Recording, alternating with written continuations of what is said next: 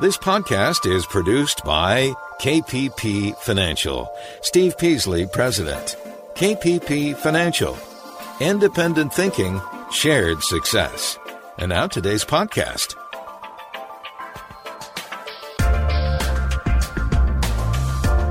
Good afternoon, fellow investors, and welcome to Invest Talk. This is our Monday, December 21st, 2020 edition of Invest Talk, and I appreciate you all tuning in for this hour.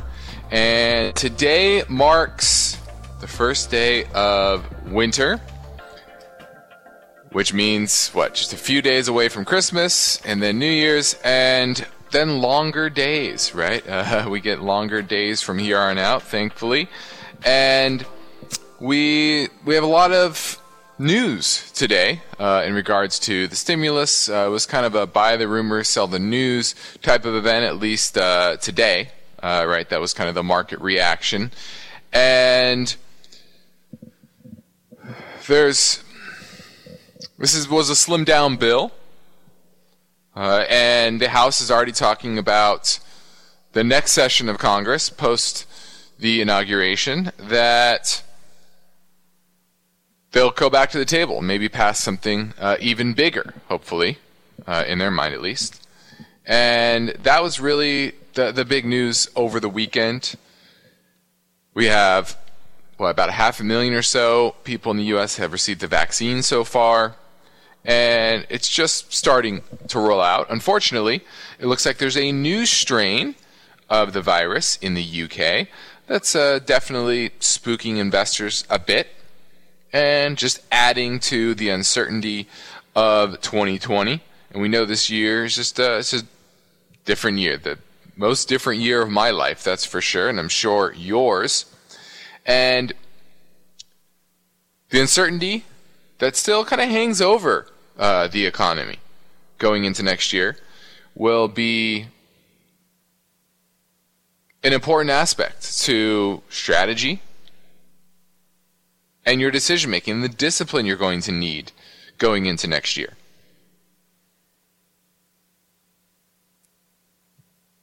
And that means you need to be prepared for volatility, which certainly is likely next year, right? We're going to have another steady up 3 quarters like we've had over the last 3, right? Second, third, and fourth quarter this year were pretty much smooth sailing. You had a little hiccup late summer, September timeframe, but besides that, it's been relatively easy. But we also know that there are dynamics that are shifting in the market, right? Commodities doing better, the dollar being down dramatically, interest rates rising, inflation expectations rising. All of these are important because they all will feed into markets, continue to feed into markets going into next year. So my goal on this show is to help you develop strategies, and I'm going to do my best to provide you unbiased guidance and answers to your finance and investment questions. I'm Justin Klein, and I'm ready to take your calls right now. 888-99-CHART, 888-992-4278 is how you get through and ask your question on today's show. Now let's check quickly in on the markets. We had the S&P down about 14 points. Pretty modest day. Closed relatively strong, near the highs of the day.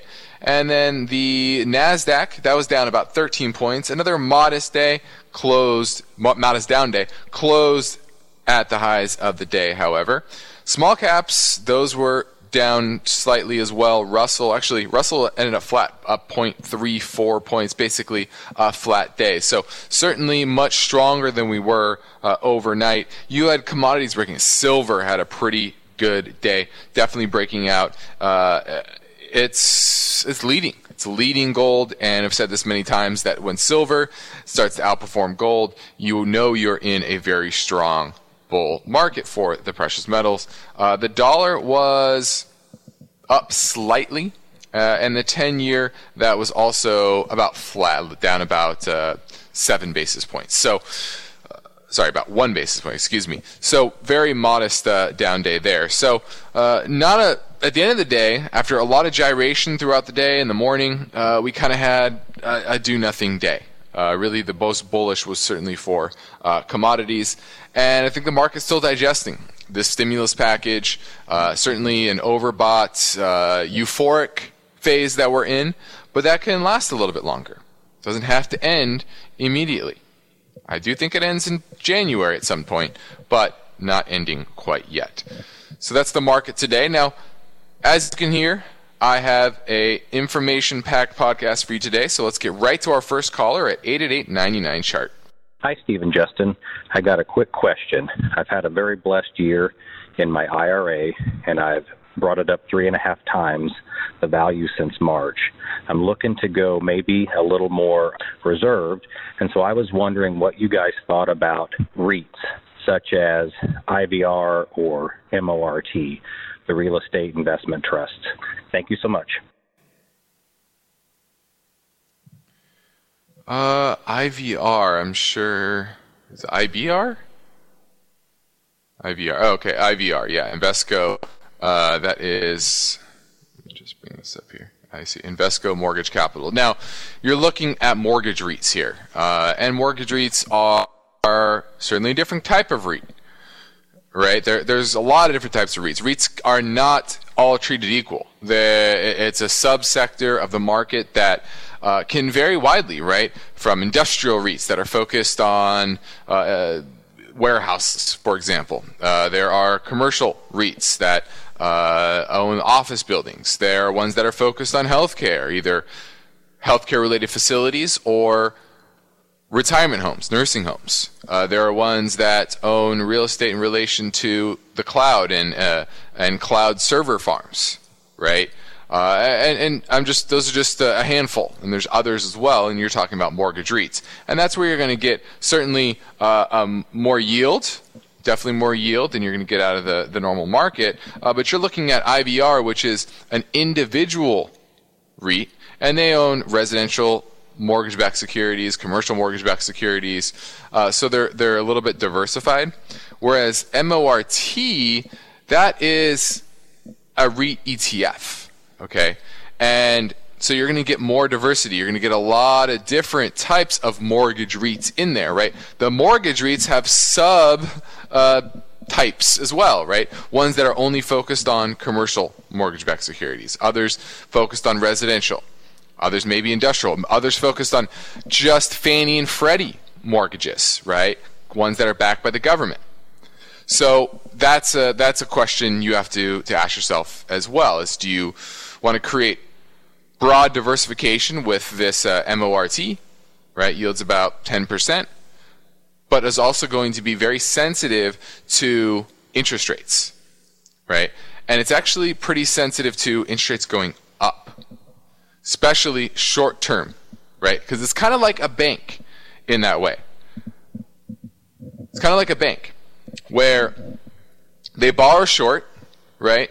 Very low interest rates, and they lend in the mortgage market long, right? But it's a very specialized bank.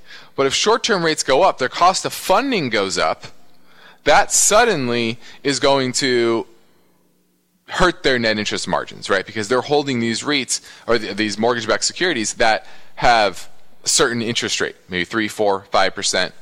And if interest rates go up, they're going to start to have their margins come down. Now, in an environment where the Fed is going to be keeping rates low, it's probably a good thing, right? But what happens if, I'm just giving you the risks here, if, for example, the economy gets too hot because of stimulus, inflation starts going up dramatically because of all the money printing, the dollar keeps going down, and suddenly the Fed, instead of staying ultra loose, they start getting a little tighter, right? Maybe continuing to finance the government through QE, etc., but raising the Fed funds rate, for example. So that's where you get into trouble here.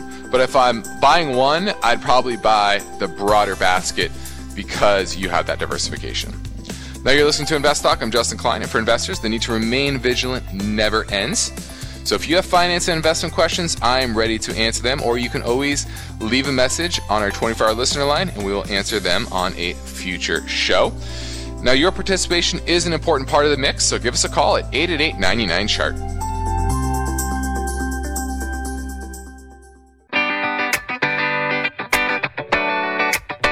This is Invest Talk. Christmas will be here soon.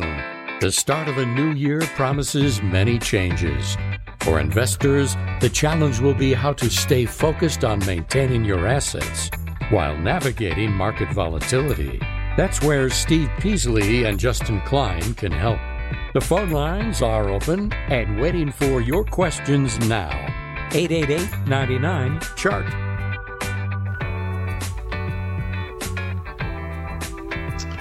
All right, let's go to Emilios in San Francisco. He's looking at WISH, which is Wish.com, although it's called Connext Logic currently. Recent IPO here. You own it, or are you looking to buy it? I'm looking to buy it, Justin. I know that you guys don't like when, I understand the rule. I've been listening to you for years that you don't like an IPO yet because you want to see it establish earnings and so forth. I'm just thinking that because it's competing with Amazon, see what you think. Well, you're right. I don't love recent IPOs, especially as long-term investments. Typically, they go out at unfavorable long-term prices. Now, Wish still has never made money, even though it looks like trailing 12 months they finally came to free cash flow and are operating positive, but only free cash flow of $2 million trailing 12 months. You're talking about a almost $14 billion market cap here. And you know, I'm a little bit familiar with them because I'm a Lakers season ticket holder, and they're actually a big sponsor for the Lakers, Wish. And I had never heard of them when they became a sponsor a few years ago. But from what I've seen, they just sell a lot of low-priced, Chinese-made goods. That, from what I understand, I don't see a lot of great competitive advantages here. Especially if you have higher tariffs and more protectionist policies, which I do see coming down the line going forward, even post-Trump administration. I think it's a bipartisan issue. You know, I would pass on this. I just don't see any economic moat. The profitability is weak. The valuation is very high. I think what you're looking at, though, are other... What we're focused on, we actually recently bought one for clients, is a more niche online retailer, right? That's focused on a particular subsegment of the consumer population, right? Whereas this, Wish kind of sells a lot of everything, same way that Amazon does. What, to me, I'm looking for going forward on the retail landscape are companies that have more curation, right? Where their consumers return because they know they're going to find great items, right? That they don't have to do a ton of searching and know exactly what they want. They can go there, they can browse, kind of like they do in store, right? You go to a store, your favorite store, because you know they typically have good items, and you can find something you really, really like. And I think that's the future of the great companies in online retail are those that can curate great items, that can lead their customers to things that they're going to love, and that's going to get them to return to that website or that particular app. And I don't see Wish doing that, to be honest with you. So I'm certainly passing on it. But that's the way we're looking at these retailers, online retailers, other than Amazon, that can be more specialized. Thanks for the call, Emilios. Now, my focus point today concerns the story: home flipping profits are at the highest in 20 years. Is it too late for you to get into the action? We're going to talk about that industry and what the recent trends have been. Also, recent legislation on Bitcoin. We're going to discuss that. Small businesses and how they've been treated, I guess you could say, by big banks and lending. And then lastly, infrastructure spending and what that may look like going forward. You're listening to Invest Talk. I'm Justin Klein, and your participation is an important part of the mix, and we're ready to take your calls live at 888-99-CHART. Have you heard about Riskalyze? It's a brief question and answer form that you fill out online. Steve Peasley and Justin Klein will also get a copy of your responses. They can use the Riskalyze results to help you formulate a strategy that fits your investing risk tolerance. Learn more anytime and take the Riskalyze quiz at investtalk.com.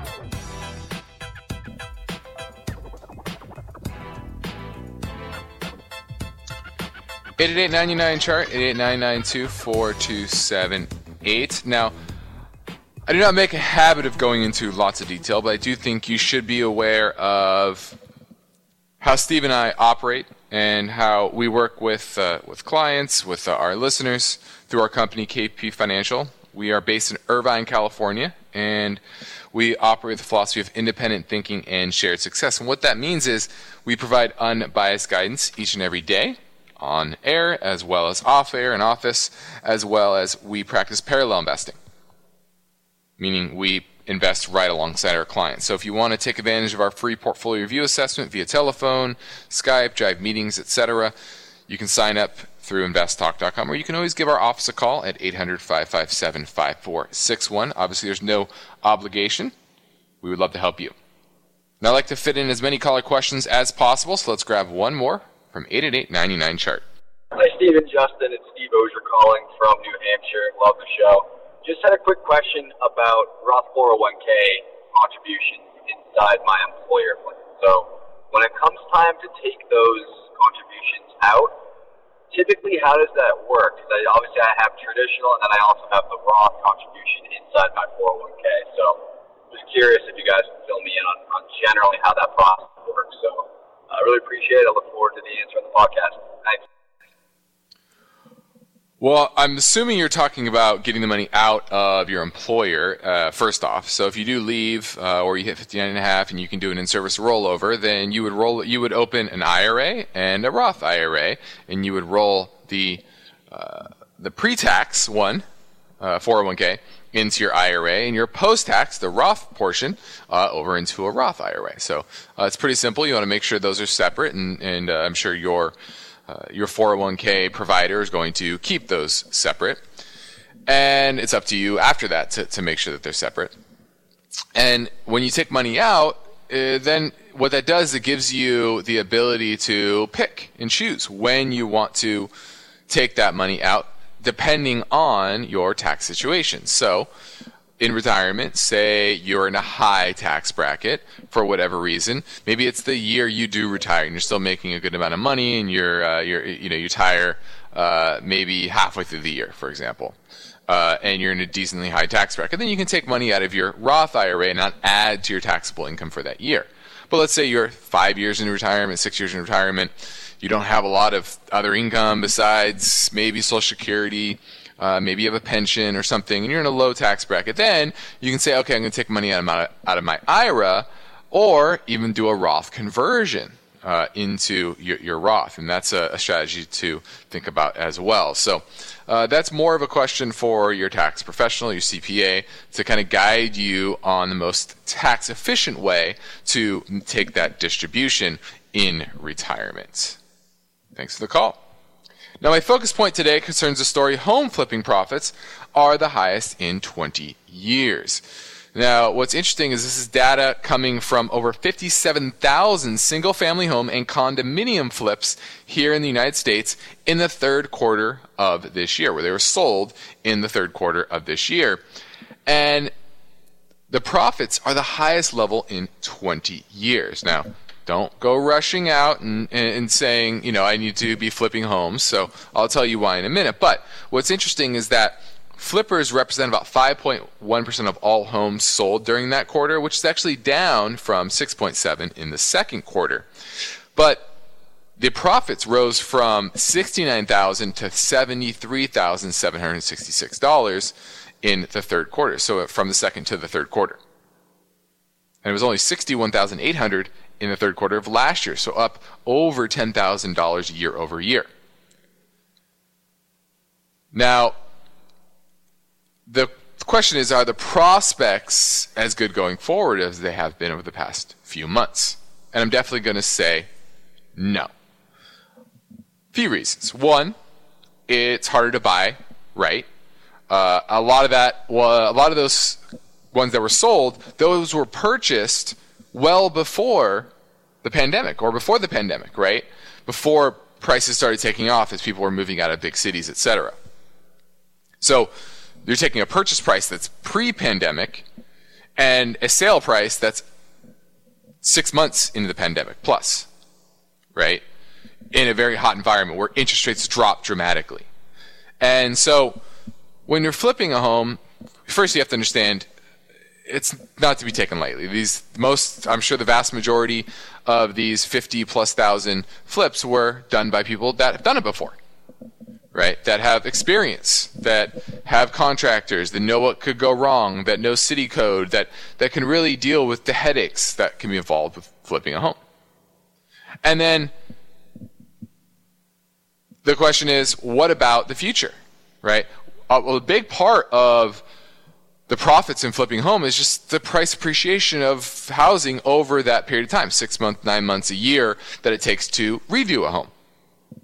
And a big benefit to the housing market over the past year has been lower and lower mortgage rates, now sub 3%. And so we don't have that tailwind going forward. In fact, it looks like rates are trying to break out to the upside. So even though, remember, don't chase returns. Don't look back and say, okay, that's what's going to happen over the next 6 months, 9 months. It's going to be a very different market going forward, and all the charts are telling me that. Now I'm ready to take your call. I'm Justin Klein. Give me a call at 888-99-CHART. Let's say you've been thinking about learning a new language. Okay, why? I mean, how would it come in handy? And where would you want to use it? Could it be that you have an upcoming international trip? Or maybe you want to connect with family members or friends from a different culture? I think you should know about Rosetta Stone. With millions of users, it's been the world's most trusted language learning program for 30 years. Rosetta Stone is available on your desktop or as an app with Audio Companion and the ability to download lessons offline. Rosetta Stone truly immerses you in the language you want to learn. It has a built-in, patented speech recognition engine called True Accent. So as you practice speaking, you'll get feedback on how well you pronounce words. With Rosetta Stone, you pick up a language naturally, first with words, then phrases, then sentences. It's an intuitive process designed for long-term retention. You really learn to speak, listen, and think in your new language. Rosetta Stone is an amazing value, so your special skill set is within easy reach. You know you want to do this, so don't put off learning that language. There's no better time than right now to get started. For a very limited time, InvestTalk listeners can get Rosetta Stone's lifetime membership for 50% off. Visit rosettastone.com/today. That's 50% off unlimited access to 25 language courses for the rest of your life. Redeem your 50% off now at rosettastone.com/today. At this point, I think almost everyone has heard how generative AI promises to bring us to the next industrial revolution. AI is already shaping society with an impact on daily life that echoes the transformative significance of electricity or the internet. As we take steps to embrace the potential of generative AI, we need to remain vigilant with regard to its exploitability. This is where HackerOne comes in. HackerOne's AI Red Team addresses the novel challenges of AI safety and security for businesses that are launching new AI deployments. The HackerOne approach involves targeted offensive testing by harnessing the collective skills of ethical hackers who are proficient in AI and prompt hacking. In short, AI red teaming is the practice of stress testing AI models and deployments to make sure they can't be tricked into providing information beyond their intended use, and that security flaws can't be exploited to access confidential data or systems.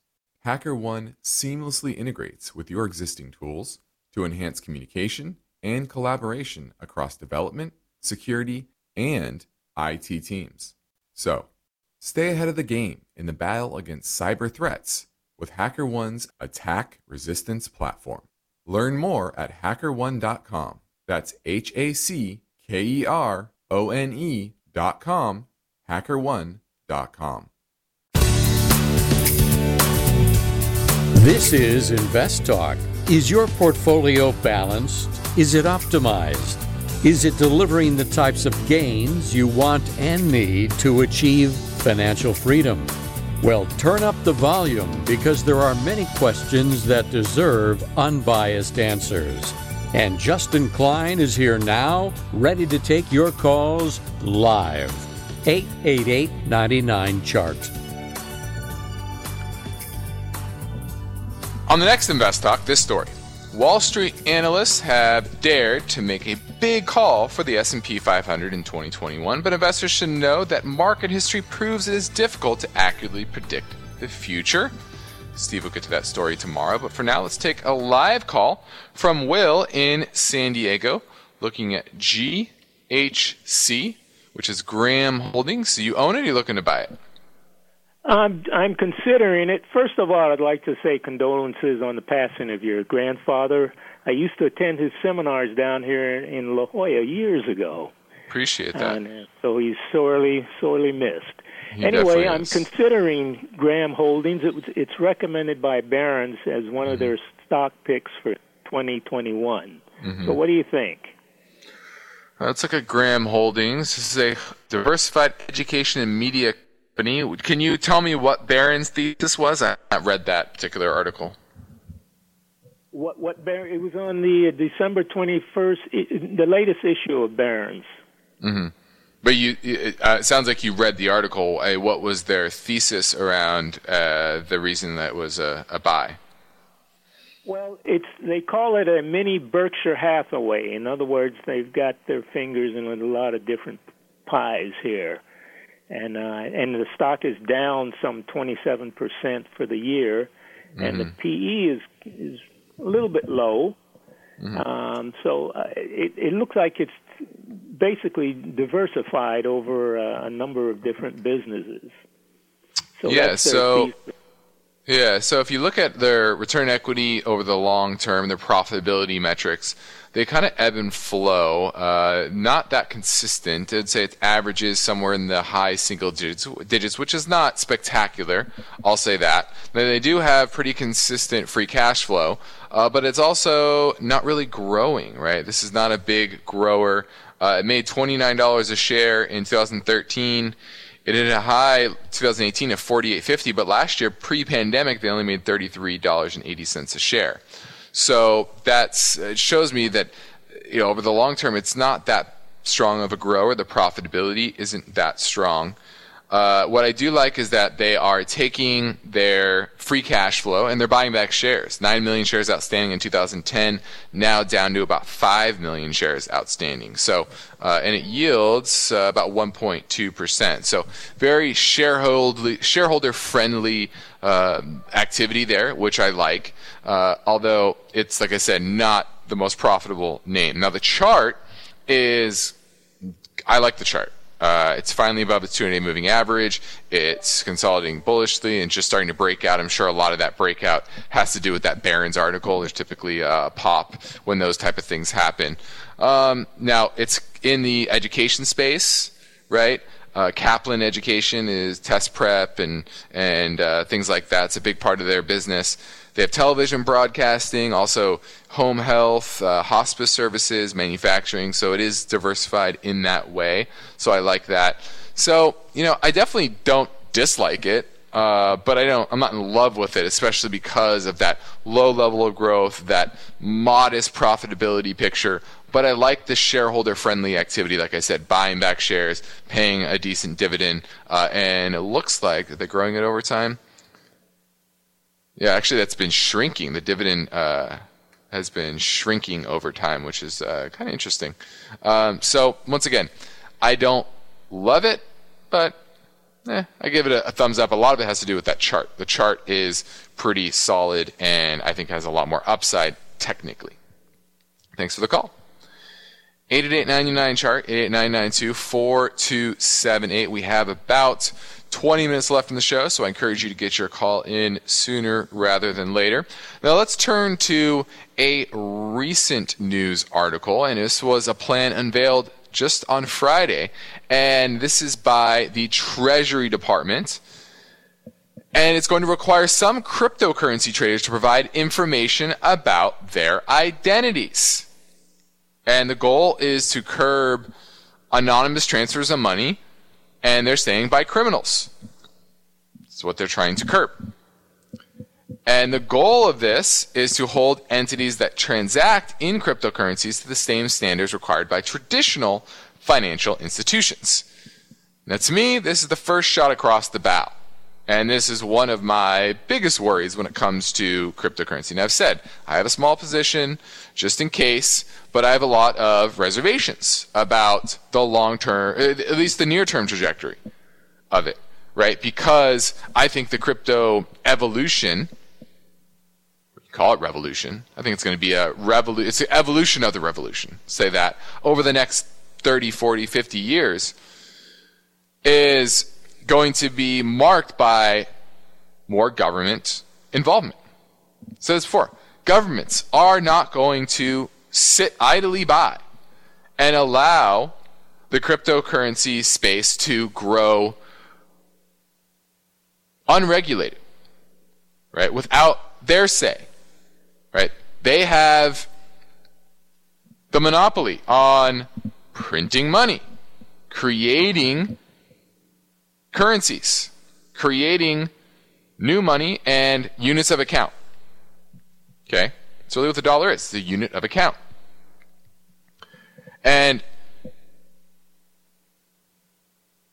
they want to make sure that their interests are served, right? And that is to maintain power, maintain control. That's not like a conspiracy thing, but that's just what governments do. Right?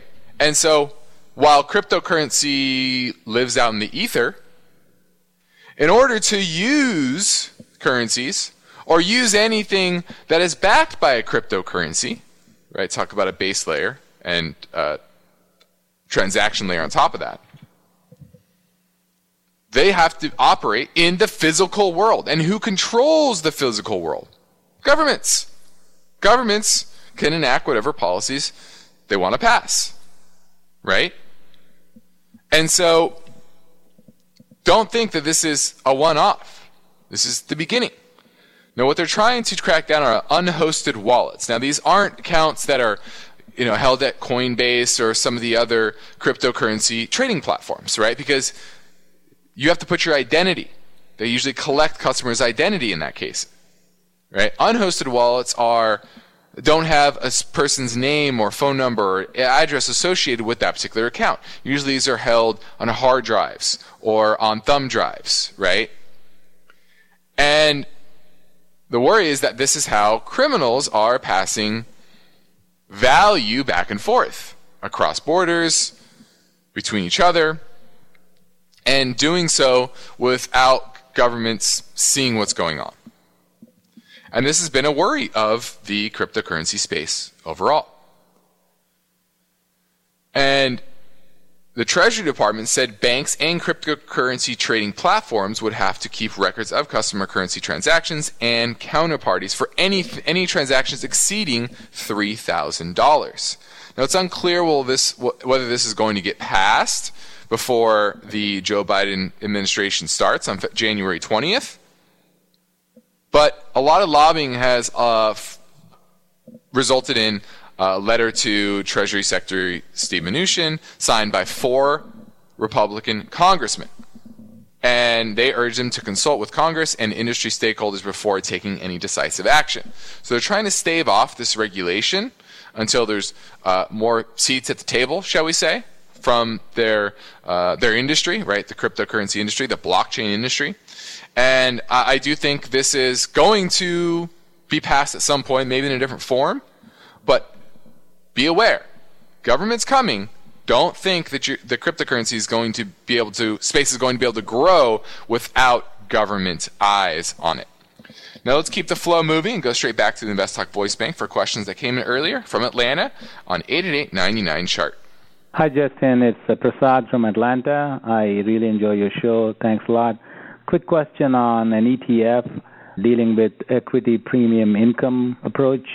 This is a JP Morgan Exchange Traded Fund, Equity Premium Income, symbol JEPI. Want to get your thoughts on this investment widget. Thank you. All right, this is JEPI. It looks like it is a closed-end fund. Let's see. I'm trying to figure out the strategy here. A lot of these closed-end funds, they have a particular strategy, and trying to, from just bringing up their particular profile, it's hard to discern exactly what this strategy is. You're obviously chasing that dividend yield, 30-day SEC yield of 13%. I wonder if this is it a covered call strategy? Would really have to dig into this to understand the strategy. Accenture's its top pick or top holding, then Microsoft, Alphabet, Honeywell. So certainly S&P 500 names. I just don't understand what exactly their strategy is. So maybe you can, it's an option-based strategy. It might be a cover call strategy. That's probably what it is. We run a cover call strategy. It's called Equity Income Plus. I really like cover call strategies. I'm going to assume that's what this is based on what I'm seeing. And I like that. This is pretty low volume, though. Very short history. It only came out middle of this year. Came out in May. And it's up about 10% or so since then, which is isn't terrible, but considering the market rally, not too fantastic. So I would be a little weary of this. I'd like to see what type of leverage they have, etc. I like the strategy overall in general, but it is pretty low volume, and I'd like a little more history too to see how well this particular strategy performs. Now you're listening to Invest Talk. I'm Justin Klein. I encourage you to explore the financial and investment information we have posted on our website, investtalk.com. You can learn more about our various investment strategy opportunities that we offer through KPP Financial. For example, like I just said, Equity Income Plus. It's dividend investing with a boost. Holds dividend-paying stocks and then adds an extra boost of income by writing those covered calls on those positions. Now, if you're serious about achieving financial freedom, you want to reach out to myself or Steve Peasley at our KP Financial offices in Irvine, California, you can call 800-557-5461 or just head over to our website, investtalk.com. But now I'm taking your questions live at 888-99-CHART. This is Invest Talk. You can get your free Invest Talk podcast downloads anytime at iTunes, Spotify, Google Play, or investtalk.com. I am a big fan of your podcast, and I just got started with it. Be sure to tell your friends and family members about Invest Talk and encourage them to listen, rate, and review. The Anytime listener lines never close. Steve and Justin are waiting for your questions. 888-99-CHART. Hey, Steve and Justin. Carl calling from Ohio. Got a question about health savings account. My company allows me to invest in my HSA into stocks once I have $1,000 in there. Being an account that I can't access except for medical bills, is there any different strategy you use for what type of stock to pick for these? Also, can you talk a little bit about some people use the HSA as a secondary retirement account? I did a little research and couldn't find the specifics on how that works. Look forward to hearing the answer on the podcast. Thank you. Bye.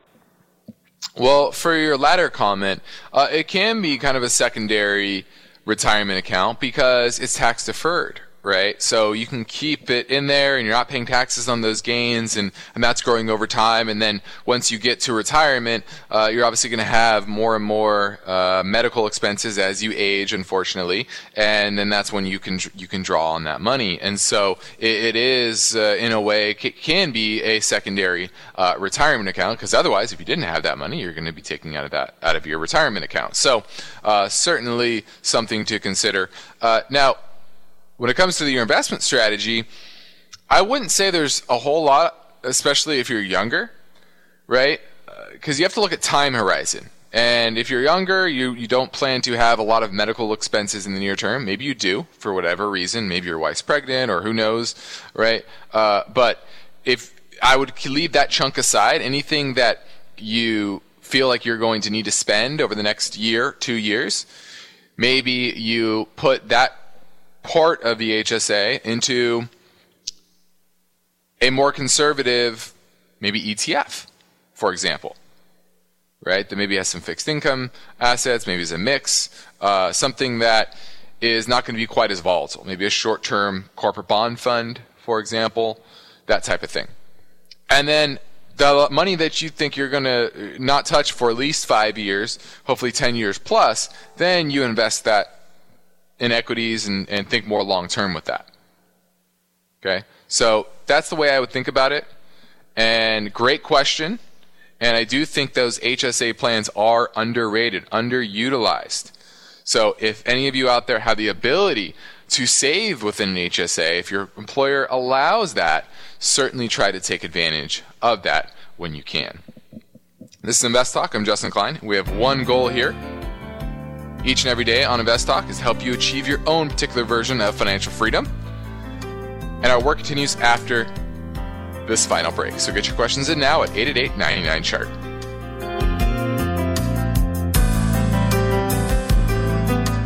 Now is a good time to call Invest Talk. Do we have a disadvantage, us investors, on the West Coast as opposed to the people that are closer to the action? They're right there in New York. And what's your question? 888-99-CHART is how to reach Justin right now on Invest Talk.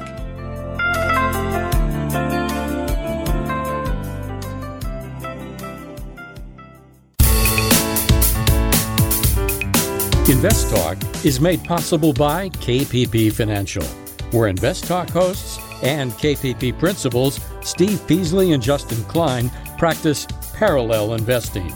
That means Steve and Justin's accounts participate with client investments at equal prices and percentages. You can learn more about parallel investing at investtalk.com.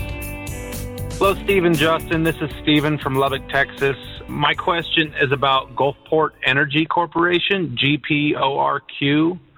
I bought a position in March when oil seemed to have hit its bottom. It did really well for part of the summer, and then it's kind of just been slowly falling apart. Now I got an email this last week saying that they've filed bankruptcy. It's shot up a couple times since then, and now it's going down today. At this point, I've lost 92%. Am I better off just holding on to it with hopes that they are able to restructure and I don't lose my money, or do I just take what little I have left, sell it, and move on? I'm just kind of curious what you guys would do in this situation. Look forward to hearing your answer. Thanks a lot. Bye. All right. Well, this is a great example of how you'll always have to have your stops, and especially of companies that are in an industry that's struggling and has a lot of debt.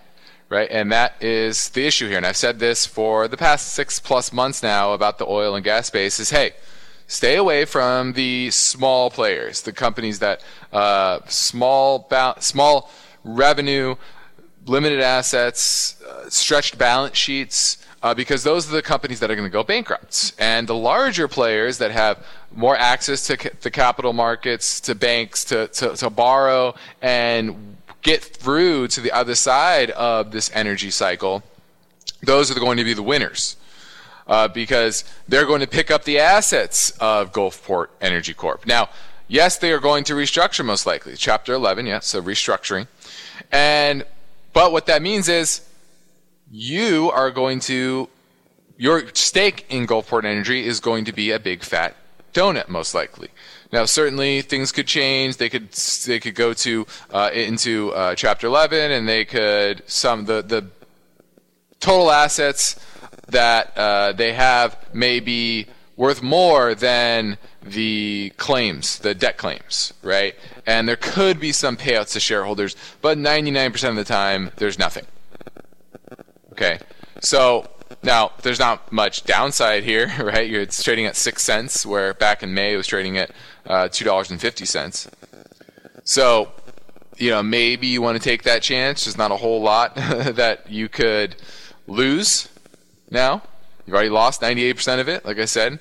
So maybe I would just hold on and hope that maybe something crazy happens. Maybe some big oil name wants to come in and swoop up the assets and pay off the debt and give shareholders something. It's possible, but unlikely. But this is a good example, like I said, of understanding what you buy, understanding the risks. And this is clearly a name that was not big enough, had too poor of a balance sheet, and that's why it filed for bankruptcy. Thanks for the call. Now let's close up with some news about small business lending. And unfortunately, small businesses are not getting the same love from banks anymore in this economic environment. And although about $525 billion in forgivable loans went to small businesses in the early days of the pandemic, loans to them from big institutions have gone down dramatically. In 2007, banks held $721 billion in small loans to small businesses. And by 2019, that balance was down to $680 billion and has fallen even more during the pandemic. And one of the big reasons is because community banks are disappearing. This is the main source of funding for local businesses. And the reason that this is happening is twofold. One, consolidation within the industry, right? Big banks buying the smaller ones.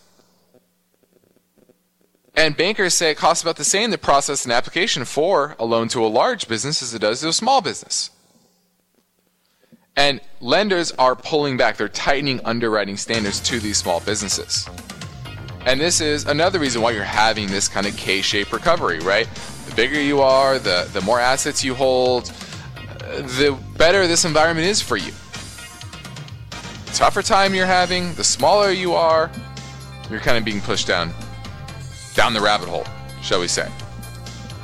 So, unfortunately, that's the case. Hopefully, this new bill will even the playing field a little bit more, but I'm not that hopeful. I'm Justin Klein. This completes another Invest Talk program. I'll return next week, because Thursday is Christmas Eve, and we'll have some best of caller question podcasts for you lined up to close out the week.